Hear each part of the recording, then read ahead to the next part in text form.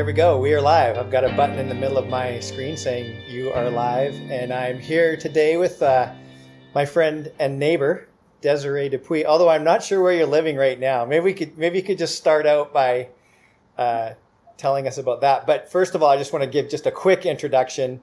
I got to know you through the Chamber of Commerce in Coquitlam, and then have been following along as you developed Reuben Shoes.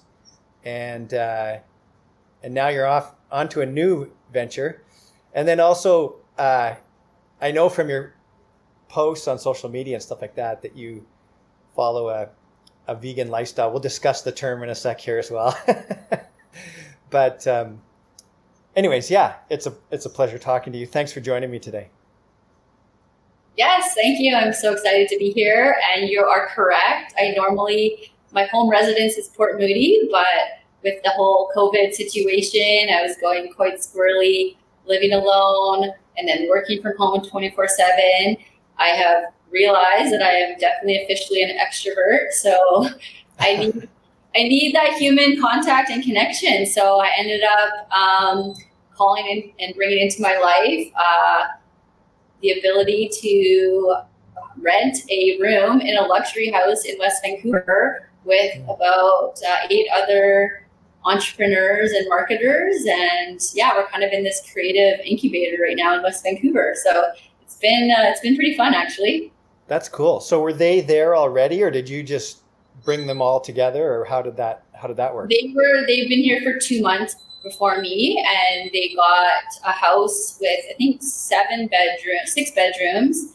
And it was a few people that actually were running their own businesses in digital marketing in Bali. And because of COVID, ended up having to come home from Bali.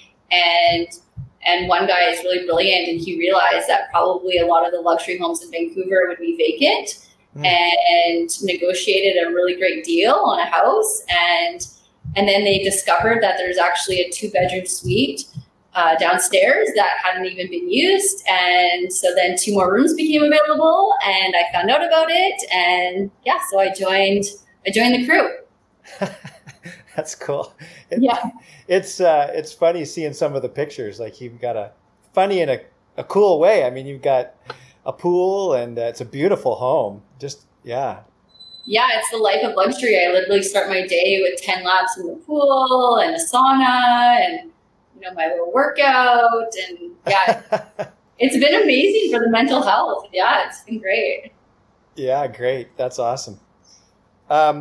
So I just, the last time we spoke, I talked to you and Kelly. I can never pronounce her last name. Strongenthal. How's that? Pretty good? Yeah. Well done. Your best friend, and someone that you started a nonprofit with called Reuben Shoes. And before we dive into other things, I thought maybe you'd just give us an update about Reuben Shoes. What's going on at Reuben Shoes these days? It's some very exciting things at Reuben Shoes Society. So we started working in the Dominican Republic, helping provide education to impoverished children. It started through us collecting shoes, because in the Dominican and many other countries, children can't go to school without shoes.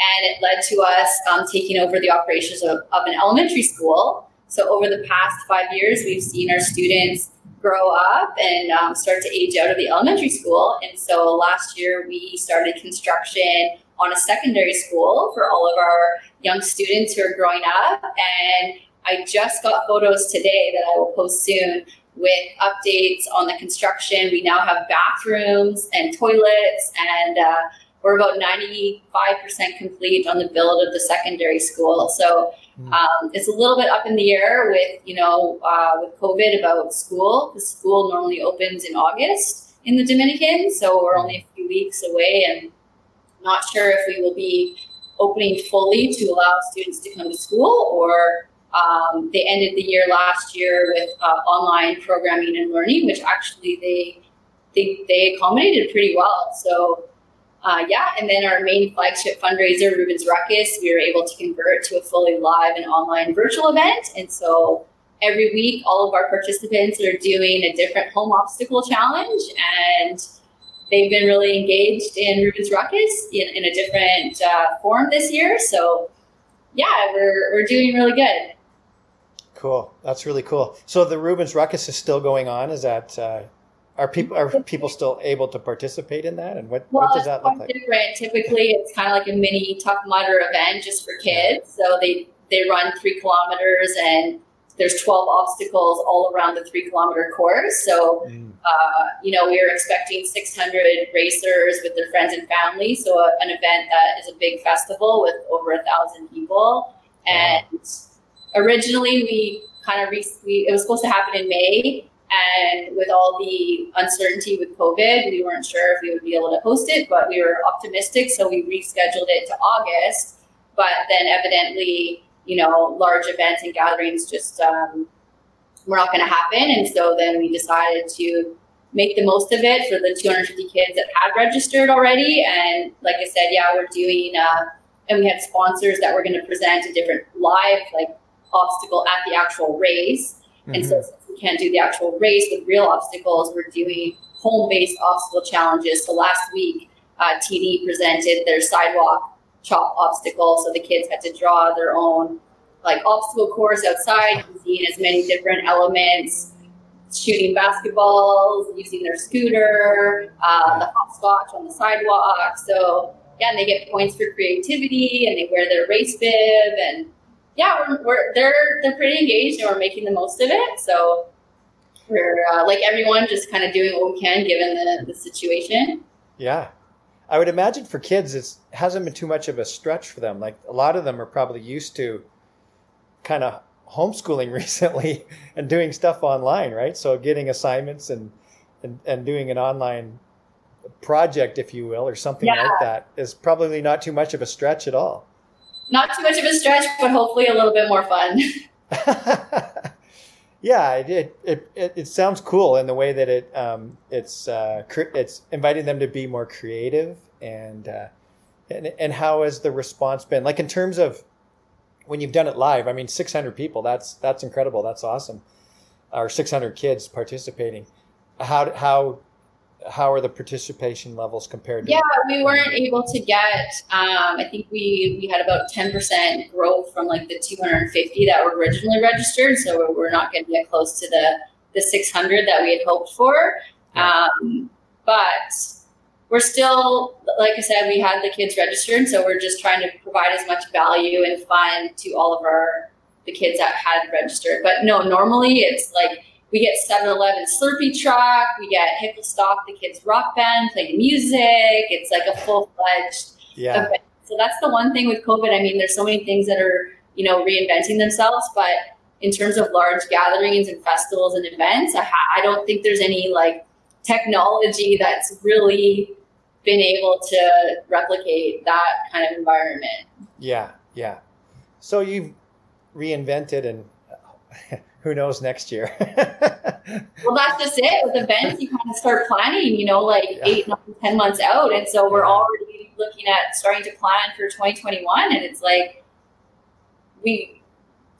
You had to shift pretty quickly on this one. Yeah, shift pretty quickly. And like I said, normally it's in May. So I have no idea what things are going to be like for large events in Vancouver in May. Yeah, no kidding. Well, the numbers have been a little bit worse lately, and that who knows? And some of that may be due to us being outside and too close too much. So, yeah, who knows? Eh? Yeah. Great. Well, thanks for the Rubens Shoes update. I've watched that one. I do some fundraising myself, and have had a job as a fundraiser, and so it's been really cool to watch the success that you've had and kind of go from nothing to where you are today pretty quickly, and just a great job that you've done. Yeah. That's a great cause too. Thank you. Yeah, we're pretty passionate about helping children access education and empowering the next generation of leaders to create change for themselves. So yeah. I'm not sure if I must. Oh, I know. We did that interview actually for another. We did it for Get Inspired Talks, which is an ongoing podcast as well. I'll try and dig that one up and put it in the show notes so people can find out more. But in that interview, we really got into the story of Rubens Shoes and what a passion project it is. It's a real story of love. Yes, most definitely. Yeah. So we're going to do 2 or 3 things today. I wanted to get a Reuben Shoes update, and then wanted to talk about veganism or a plant food lifestyle, diet, whatever you want to call it, and then talk about your new company. So let's shift to eating vegan. And we had this discussion before we got online, but let's repeat it and just tell people what that means to you. And what term do you use and why? Yeah, you asked me if I wanted you to refer to me as like vegan or plant-based, and yeah. I kind of so my thoughts on that are vegan is definitely more descriptive. It encompasses your entire lifestyle, whereas plant-based is it can be a lifestyle as well, but it more directly talks about your diet. So vegan is more descriptive, but in that same sense, I find that the term vegan, it's warming up a bit now, but I've always found that it has kind of like a negative connotation. It comes with a lot of like, oh, you can't have this. It's very like eliminating, kind of like very negative. Whereas plant-based, I find is a lot more accessible, a lot more inclusive, a lot more positive, because you're starting from a plant base, a base of as much plants as possible, but it also leaves room for people if they're just joining, the plant-based movement and just starting to change their diet. It can be a little bit intimidating to go 100% vegan, which is literally, like no animal products in your life whatsoever, to maybe a plant-based option, which is leave some room if you, like I said to you, like if your mom bakes cookies and there happens to be a bit of dairy in the cookies, if you say you're vegan, someone's gonna be like, well, you can't have those cookies. But you say, hey, I'm trying to be as plant-based as possible, then maybe you can enjoy that cookie and not feel a sense of guilt for having, like a tiny bit of dairy or something. So yeah, those are kind of my thoughts. And vegan, like I said, is more of, like I'm very mindful of the car that I buy because of the interior, like the seats. I don't want leather in my car, and the shoes that I buy, and the scarves that I wear. I don't want to wear wool and stuff like that. So that's taking veganism, to where it really is supposed to be. Yeah. There really are so many preconceived ideas. So the term is kind of important, I think. And I'm sure if you told someone you're plant-based, some people would go, oh, you're a vegan kind of thing. Yeah, I think some people are using it as like synonymous, but I think there's definitely some distinct, I don't know, I prefer because sometimes when you say plant-based, they don't really understand the fact that it's like, no, I don't want to eat seafood. I don't want to eat dairy. I don't want to eat certain things. So you do have to use the term that's meant to really define it, which is vegan. If you want to be vegan, you have to use that term. Yeah. But I've always found, to be honest, I've been vegan, tried to be vegan in my lifestyle for 12 years. I've gone between vegetarian, pescatarian, and vegan in my diet. And I felt myself kind of embarrassed or ashamed to tell people that I'm vegan, because I know immediately they're going to come up with because there's been people that are really kind of crazy, or, just take it to the extreme and make people feel really uncomfortable for their choices, or can be very judgmental. And so I just want people to be educated and to make the choices that are best for them, and hopefully with taking into consideration the environment and the other living beings on this planet. Mm-hmm. Yeah. I mean, as a marketer, I'm really mindful of how people change their minds, and you don't change your minds by guilting or shaming people into things. And I've always been, not always, but I try to live my life according to, I just want to be a shining example of what it is that I'm doing. And if people ask me, then I'll tell them, but I'm not out to convert anybody. But I get it as well. Once you do your research, there's some pretty compelling reasons to do something. For me, it was a health reason. My cholesterol was high. I thought I was healthy. I thought I was eating a healthy lifestyle. I was even advocating sort of a Mediterranean sort of keto type of diet and that sort of thing. And and my cholesterol was very high doing that. And I mean, I wasn't following. I wasn't eating as healthy as I could be. So I can't blame it on that. Right. But we'll see. Like I went to my doctor. Actually, went to two doctors. My doctor sent me to a cardiologist. I did a stress test, and they both right away just recommend, prescribed medication. And I just don't want to do that. I'm just so anti-medication. So I said to my personal doctor, I just said, well, give me a few months, or give me a month or so, and let me see what I can do. So next week I'm going to go for a blood test, and we'll see if it hasn't had an impact, and I'm pretty sure that it has on my cholesterol. Then I'll take medication for a while, but so that's kind of my own thing. And then I did some research as well. I watched probably some of the same movies that you've watched, some of the same documentaries, and that really pushed me over the edge. I mean, when I think that's kind of the main reason why I'm not sure that I will eat anything. I'm not sure that I'll eat meat again. Yeah, I know. After watching some of those documentaries, yeah. Yeah, it's pretty eye-opening, and it's pretty horrifying to think of what these sentiment, feeling beings are put through just for human consumption. So yeah, it's definitely like my driving force is the animals and the ethical side of it. When I read the book, I read in 2008, and it contained a lot of graphic information on slaughterhouses and how that piece of chicken ends up on your plate. I was with Kelly at the time, and both of us were horrified, and we haven't eaten meat since. So. Oh, wow. Yeah. You went to a slaughterhouse? I'm sorry, I missed that a little bit. You went to a slaughterhouse? No, I was reading a book, and like. Oh, a book. Okay.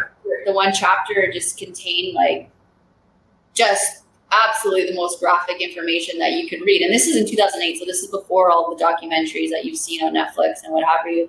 And just reading it and having those images in my head.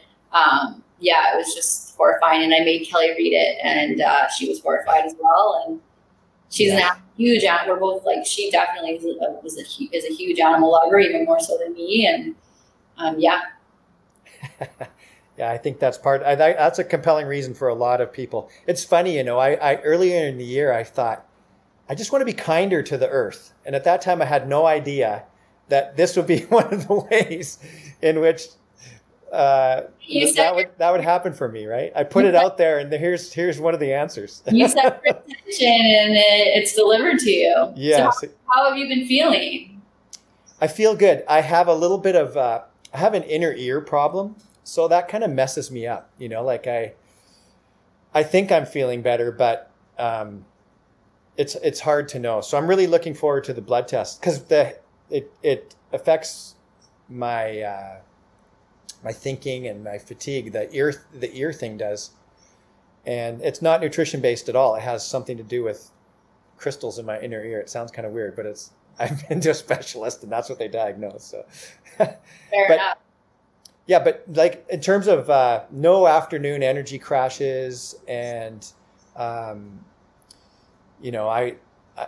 wasn't at my ideal weight before. I wasn't far off, but now I'm very close to where I want to be, and so I'm feeling pretty good. Yeah, I said to you in the beginning, I'm like, oh, it seems like you look a bit leaner, and that's always a good thing. Doing the crunch 2 or 3 times a week too, that. Fantastic. So was it that book that really, what was the main impetus for you to go to eat plant-based or vegan? Yeah, it was 100% that book. It was called Skinny Bitch, and it just had a lot of really upfront information about nutrition. And one of the biggest, it was written by 2 vegan women. The authors were 2 vegans in 2008. And like I said, the information was just so much that you couldn't turn a blind eye to it anymore. And literally my brain just switched. I no longer saw chicken the same way I just saw chicken. I never steak. I immediately would just see a dead cow, and my heart would just feel so much empathy for that cow, and all the cows and the process that they go through. And I think just having my best friend and business partner on the same journey really helped to amplify that, because our values were just so much in line, and we obviously had, the two of us would like be there for each other, because in the beginning people think it's either just, like a phase or something you'll grow out of, or like they think it has to do with willpower or, like strength. Like, don't you want this like steak? It looks so good. And it's like, yeah. Trust me, I do not have very much willpower. If I wanted to eat something, I would eat it. I just like horrified by the thought of what that actually is. So yeah. It does help to have someone on the journey with you. Hey, like Kathleen was not, I don't think she was all that impressed at first. I think she was concerned about the not taking the medication that was recommended. And then she loves meat. She loves steak and stuff like that. But, she's only had it 2 or 3 times since I started this. And I just always make a little bit extra of what I've been making. And she's somewhat on board. So we'll see. Yeah, I think that's just it. I think it's just, like your habits and what you're used to. And change for a lot of people is very difficult. I'm lucky to be a person that I actually really welcome change. I love to just like change things up, spike it up, and do something different. But I also was not a very big meat eater. Like, I've always been interested in nutrition. I pretty much had a plant-based diet before, where I ate a lot of fruits and vegetables. Whereas Kelly was the opposite. Like, she was a meat and potato kind of girl, and she, even right before I told her to read the book, she didn't even read the book. She read like 3 pages of the book on the slaughterhouse part. And 10 minutes earlier had said, I'm never going to not eat meat. Like, it's my only diet. And then she was horrified. And anyways, when she stopped eating meat, she noticed a huge change in her digestive system and her energy. Yeah, excellent. Yeah. Have you heard of the book, The Blue Zones, and Dan Buettner? No, I haven't. Oh, okay. It's fantastic. So he's a National Geographic fellow, and he was this incredible adventurer and stuff like that. He set 3 world records. He rode his bike from north to south in Africa, went across the Sahara Desert and almost died while he was doing this with 4 other people. But anyways, he got interested in the areas of the world where people live the longest. Yeah. And they did this really... Okay. I've heard of that, yeah. Yeah, he did a really comprehensive study. And what I really appreciate about his work is it wasn't just about the diet. It was about, I think some of the things that you probably have in your life is having a strong community and having purpose in life. And, these things factored in as much as the diet. But in these zones, they eat about 95% plant-based. They may have they have a bit of meat once in a while, but primarily it's plant-based. And so he's been really influential on me. And what I like about his approach too is he says there's no silver bullet in terms of health. He calls it silver buckshot. Like there's other principles that you have to have in your life. So I thought that was really cool. Yeah. I mean, at the end of the day, I don't think there can be any argument against eating as much whole food from the earth as possible. Yeah. So unprocessed, like eating fruits, eating vegetables, eating salads, eating nuts, eating grains. Like, you can't argue against eating whole foods. Right. And he makes that point too. He talks about the paleo diet, and they argued that as well. Like, that they made the whole food argument as just how good those things are for us too. Yeah. Yeah. All right. So it doesn't really work if you just go from like eating meat to just eating a whole bunch of processed vegan food. I don't think that's going to help. I think it's going to like as whole foods as possible, which hopefully are primarily plants and nuts and what have you. Sure. Yeah. And you've probably met unhealthy vegans as well, right? Yeah, definitely. That still just kind of eat whatever they want. They just don't eat meat. Yeah, that's what I mean. Like, people are like, oh, like, there's so much hype about Beyond Burger, and a lot of the anti-vegans that are like, yeah, Beyond Burger isn't good for you. And it's like, it's not supposed to be good for you. It's an alternative if you don't want to eat meat, but you still want to go to A&W or like whatever, and you just want to have some fast food. it's vegan fast food. It doesn't mean you should eat it every day. Yeah. Excellent.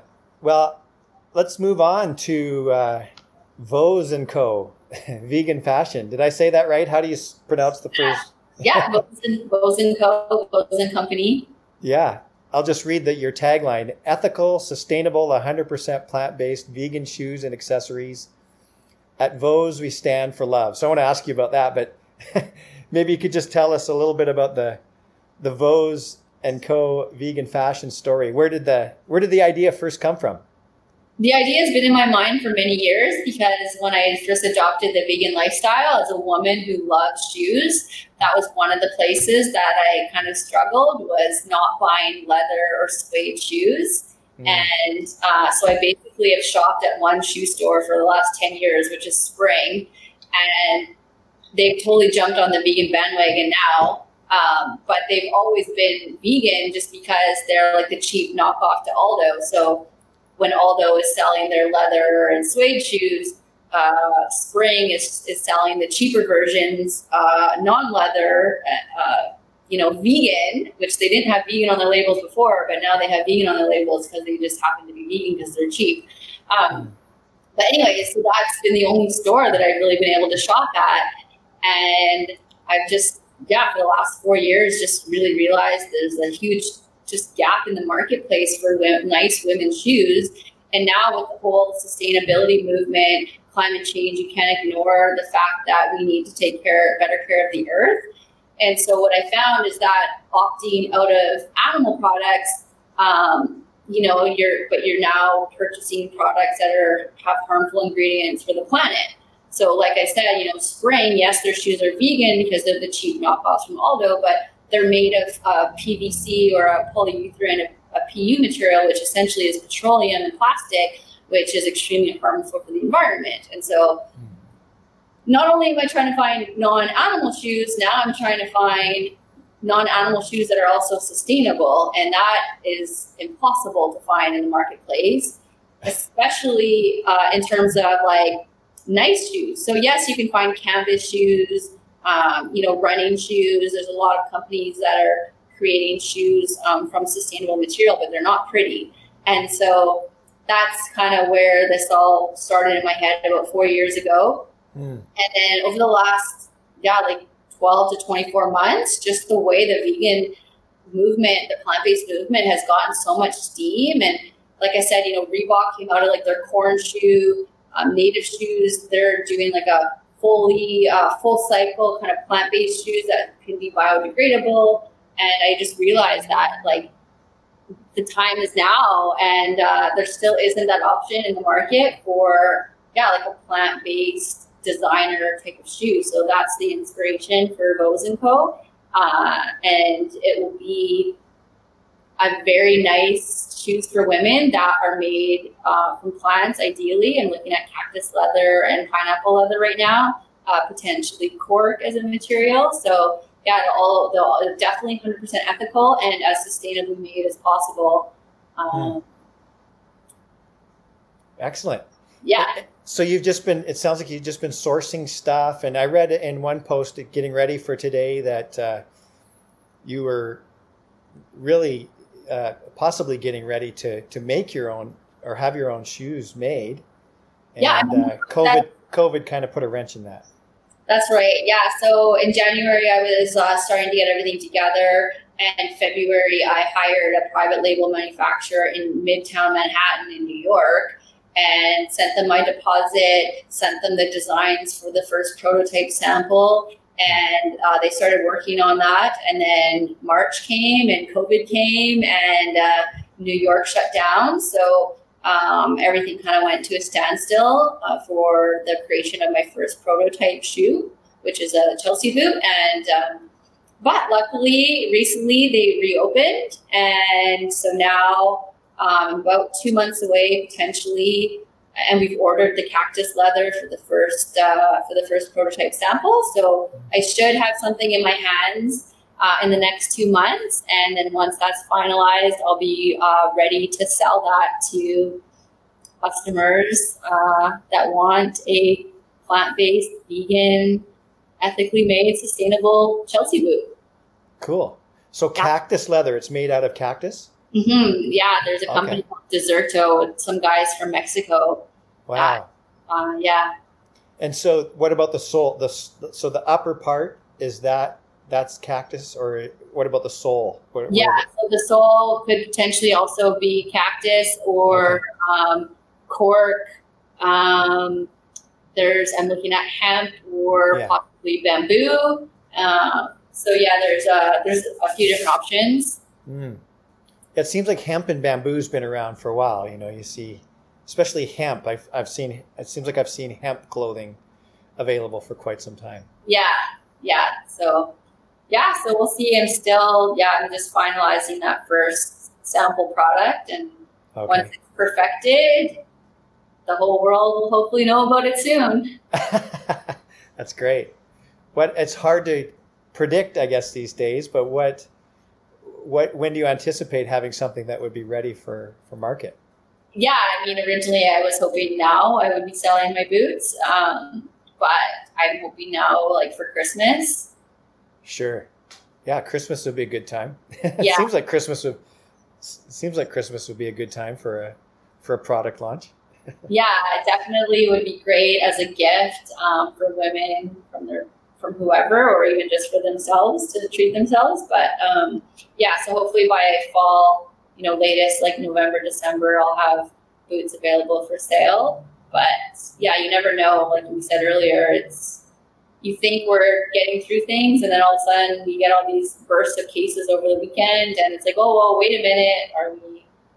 Yeah, what's going to happen? So how daunting of a project is it to come up with your own fashion line? Is it? Are you taking the attitude sort of just crawl, walk, run, like get one or two products together and then just go from there? What's been your approach to this? Yeah, that's exactly my approach. I'm bootstrapping it all myself. I'm going to have one small investor, and we'll start with a small amount of inventory. But that's why I'm just starting with the one Chelsea boot, the one look, the one design. And as I get some loyal fans and customers that want to add a heel and a flat and another, there's a certain number of styles and shoes that a woman needs in her closet. So I'll eventually start to add those on, but I want to have proof of concept. I want to know that there's other people. Then, like, I know I have one buyer. Like, at the end of the day, if I have one super expensive pair of shoes that doesn't go anywhere that I've kind of basically created for myself, then there's. So hopefully the market reacts, and a lot of women want to purchase my boots, and then we'll expand the line and go from there. But to be honest, like I said, like I've had this idea in my head for 4 years, and it was very daunting in the beginning because I wanted to create and design and manufacture my own line of shoes. And I talked to different people. I talked to the guys at Fluvog, and they told me it would be very expensive. I'd have to go to Italy, and I'm kind of given negative feedback from anyone I talked to and had no idea where to start or how to do it. Yeah. So it sat in the back of my mind for a good 2 to 3 years before, like I said, last summer, when I realized that this vegan movement, plant-based movement is really here to stay. And I really want to have a product that I can offer to this market before it becomes too late for me. And then luckily, through research, I found this private label company in New York that basically all I had to do was give them the design, and they help with everything. And then also, like this past year, actually finding these plant-based materials. Like when I first had this idea in my head, like cactus leather was not, on the market. Like that wasn't even a concept. So yeah. Right on. But I think everything in my life, even with Reuben shoes, like we never thought about, oh my gosh, like how are we going to send 14,000 pairs of shoes in export used goods to a third world country? We just started with like, hey, let's collect 10 pairs of gently used shoes, and sure enough, we'll be able to find a way to get those over to the Dominican. And then we never intended to build a secondary school or take over the operations of an elementary school. It was kind of just one foot in front of the next. And then, years later, here you are. So yeah, kind of the same. 1 foot in front of the next, and just research and get started along the way. Just research and you'll know when it's time to Yeah. dive in and get started. Hey. Well, yeah, that's just it. And like, I think what something that a lot of people do is that they're afraid of like failure or like afraid of looking bad. So they're very shy to like share their ideas where, you know, my business coach started calling me like a vegan fashion designer, and I had like no choice but to embrace that and start sharing that with the world. And so now everybody knows, and people are connecting me with other people or asking me about it or sharing resources. So yeah, I always tell people, like, if you have an idea, the best thing you can do is actually start to talk about that idea and tell people about it, because then you become accountable, and then you also start to attract things into your life that can help with that idea too. So right. That's great advice. Do you feel like things, once you started talking about it, that things did sort of, that the universe responded and things came from the outside? Yeah. Absolutely. That's how I found that private label in New York. Like for years, I had no idea where to go to even start to figure out how to design a pair of shoes. And then within a few weeks or like a month or two of actually talking out loud to people that I was creating, like I was talking about creating a line of shoes before I even had, you know, a manufacturer or like a design. And that really helped kind of enable that movement forward for me, for sure. How about shoe design? Are you just kind of going with something that you like yourself, or have you had some help with that? Yeah. No, just basically everything is really designed for me. like you said earlier, if you'll have one buyer, right? I have one customer at least. So yeah, no, it's just like the shoes that I already pretty much have in my closet. They're my day-to-day, everyday Chelsea boot style shoes that I wanted to replicate in. Not reinventing anything crazy. It's just really the same style of boot, but made it a much more ethical and sustainable way. Right.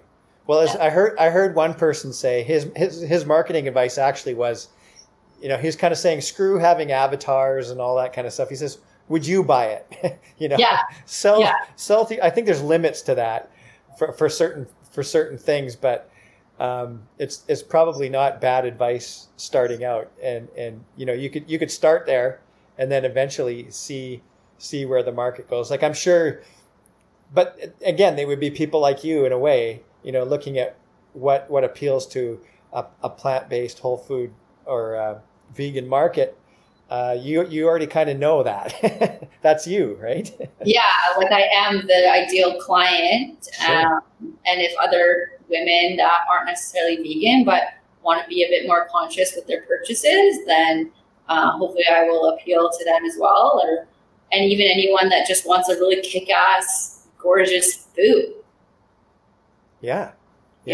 Who cares what the fabric is or whatever? Yeah, and then I know that I'm doing good because it's like, oh, hey, by the way, like, you get this awesome boot, but you also didn't have to harm any animals, and we're doing it in a more sustainable way. So I like your tagline. I don't know if I read this part. At Vose, we stand for love. And I was curious. I thought, what does that mean? So, you know, just looking at your Vose & Co. Instagram account, I have a feeling I know what you're trying to say there, but what does that mean to you?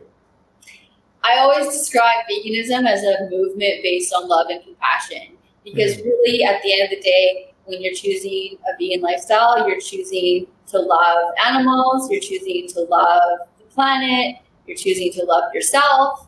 And so that's like why I say we stand for love in all those different forums. And when a customer or client comes to Vose and makes a purchase and becomes, you know, a loyal brand owner, I want them to feel surrounded by warmth and love. Like, I just want it to all be like a very positive, loving, compassionate place for somebody to shop and for them to wear the brand. So yeah, and I want it to stand for kindness, you know, with the whole movement now with Black Lives Matter. Like, I want to support anything that I can that allows people to give love and receive love and be loved through the shoes that I'm going to start with, and then eventually it will be a complete lifestyle brand with potentially much more than shoes.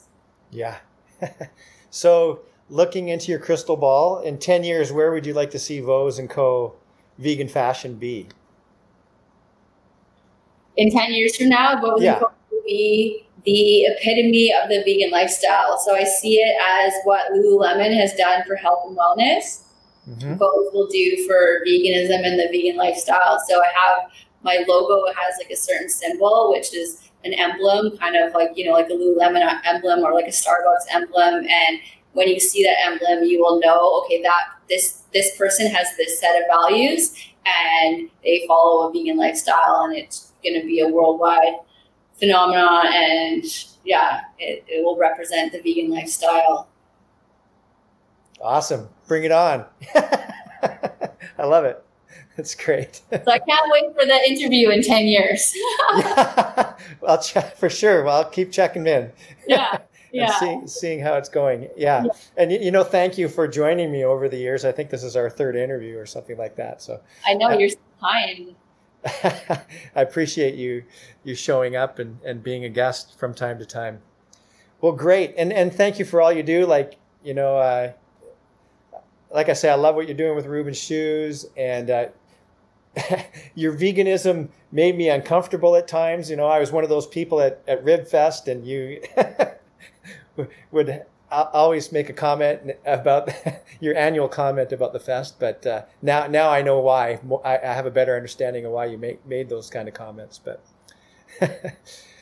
how can people find out more information about what you're doing? And we'll if people are listening on iTunes or on another platform, we'll put these in our show notes. But how can people find out more? Yeah, definitely. I think Instagram seems to be the forum of choice for most of us nowadays. So you can find me. So Voes is VOES and then underscore and then underscore co. If you just search my name, Desiree, DESIREE, Dupuis, DUPUIS. You can follow my personal account, or if vegan fashion appeals to you or the vegan lifestyle appeals to you, then definitely Vows & Co. And then for the philanthropy, charitable side, if you feel compelled to follow along that journey and fundraise or donate with us, then it's just RUBENS Shoes, so Reuben Shoes on Instagram. And then all of those have .com, so ReubenShoes.com, VowsandCompany.com. Yeah. I'm pretty easy to find. If you Google my name, it's a little bit creepy, but I am easy to find. So yeah, you've got a unique name, so it's probably very Googleable. Googleable. I don't even know what the word is, but yeah. Googleable. Yeah. Sure. There you go. I'm sure it's an actual word nowadays. Thanks, Desiree.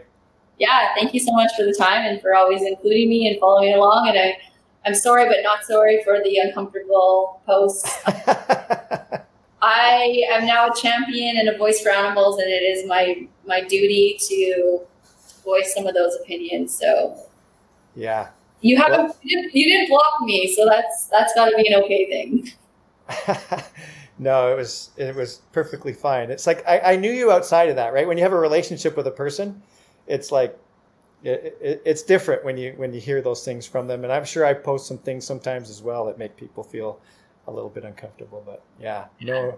And you know what? Every time I hear somebody say, you know, like I'm adopting a vegan lifestyle and you've inspired me, that makes me continue to want to do what I'm doing. I had several people when I posted about RibFest decide not to go to the festival, which made me very happy. So that inspired me to continue to share and to hopefully educate people one by one. So yeah, I heard recently. I know we're trying to wrap up, but.